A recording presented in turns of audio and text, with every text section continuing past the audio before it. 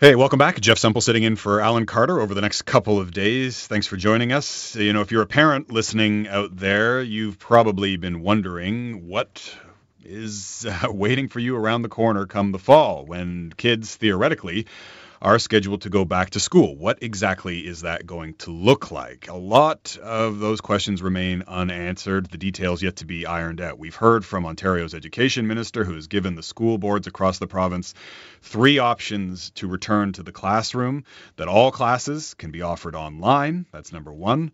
Schools can offer a mix of virtual and in-classroom teaching, number two. And number three, all classes will take place with students physically present at the school. At this point, it appears officials are leaning towards the second option, a bit of a hybrid, schools offering a mix of virtual and in-classroom teaching.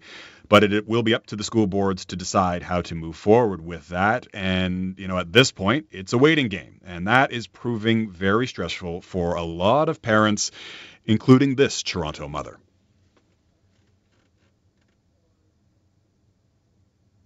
Lauren, thanks again for joining us on this. So I guess, what's your take, your reaction to what we've heard so far from the Ontario government when it comes to its plan, or at least the makings of its plans, to reopen schools in the fall? What's your reaction?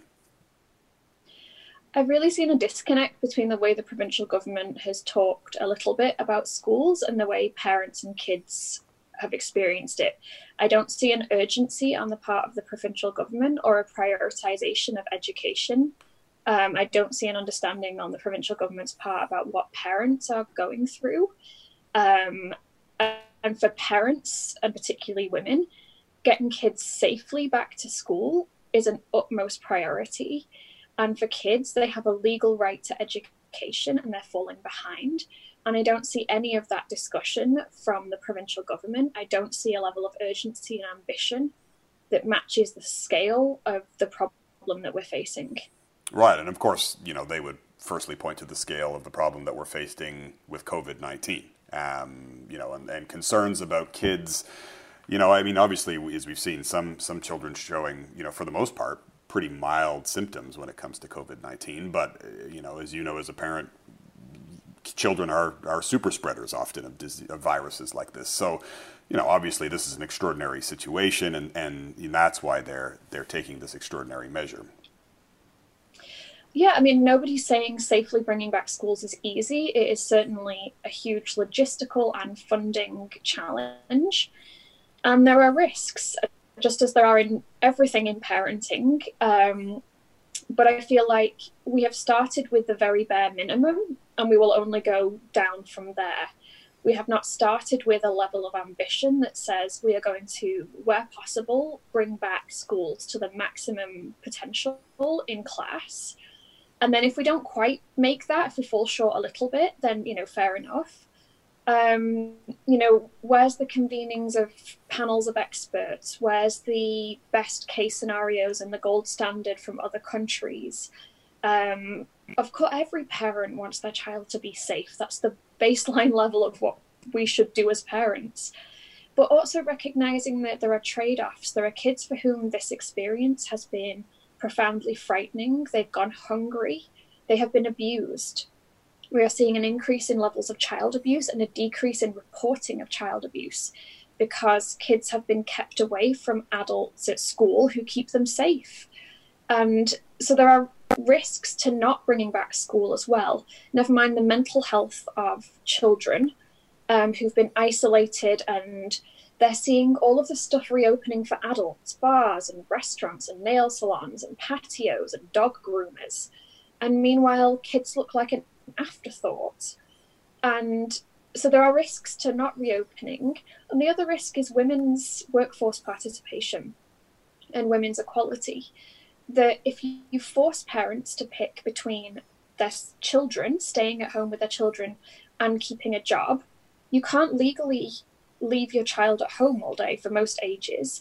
And so as employers are bringing back workplaces and saying, you need to come back to work, we're starting phase 3 of reopening in Ontario, parents will have to drop out of work because there is no childcare. And the people primarily doing that will be women. And if we do not get school reopening right, we will risk setting back women's equality generations.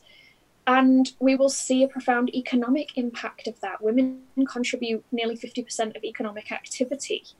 If 50% of your workforce is at risk of dropping out, you don't get the economic recovery that you're looking for. There is no economic recovery without schools and education. Right. And as I noted, you're a parent yourself. Can you talk to me about what that has looked like for you personally through the course of this pandemic? I think, like every parent, there's been good days and bad days, and I consider myself very lucky in many ways. I think a lot about kids. My daughter has been bored and frustrated and very, very lonely, but she has not been unsafe and she has not gone hungry. I feel like, for parents who have had to work outside the home because they're essential workers, and what do they do with their children? Parents who are getting up at 4 a.m. to try and get a few hours of work in before their kids wake, and then they do a full day of parenting, and then they work again till 11 or midnight trying to get work in.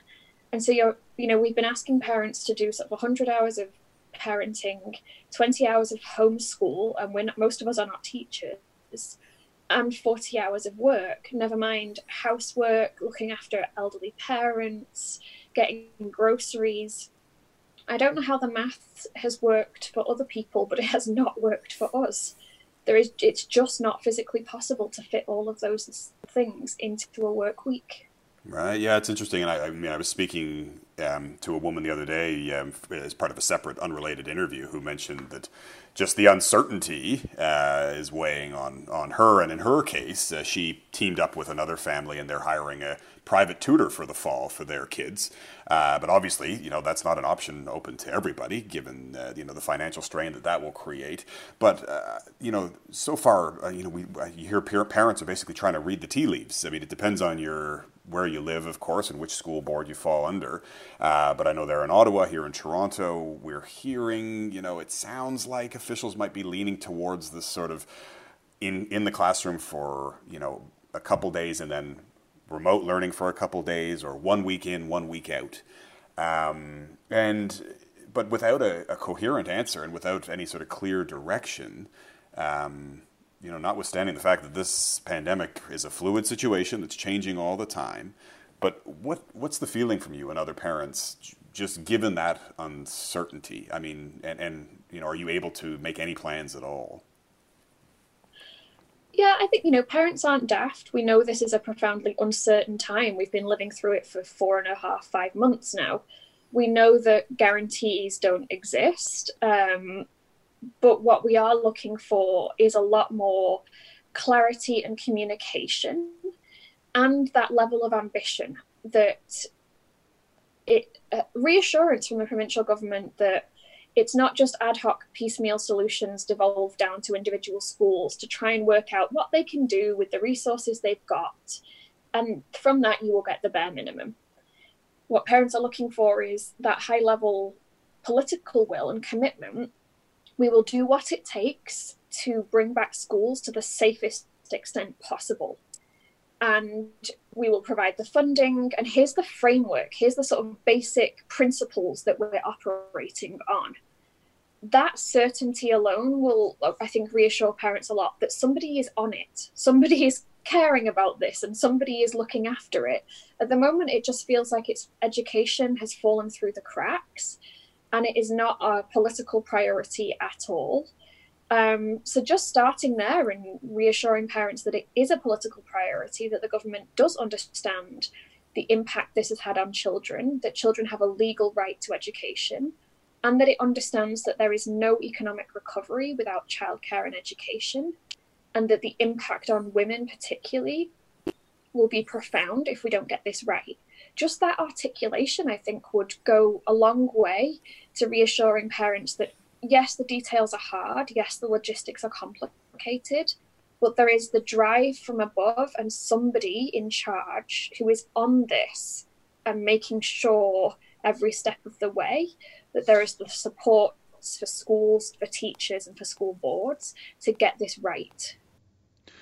That's Laura Dobson-Hughes, a parent of a 7-year-old in Ottawa. Laura Dobson-Hughes, also a consultant specializing in gender equality and health. I spoke with her a little earlier. And in terms of the timing, when we expect to get some answers as to what school will look like in Toronto in the fall, Toronto District School Board saying that they have created a steering committee. A preliminary plan will be presented to that committee on July 15th, and then the school board will submit a final plan to the province for approval sometime in early August. So still a few weeks to go probably before we have answers to some of these very large questions. Here quickly is Ontario's Education Minister Stephen Lecce speaking last week. The protocol we've unveiled does require for students to be cohorted in groups of no more than 15 for September. What that allows students to do, as I sort of described as a new normal, is to be kids. We don't want a one-size-fits-all. You can't in the size of this program. If there is a risk to the province and a second wave, it allows us, of course, to scale back as well.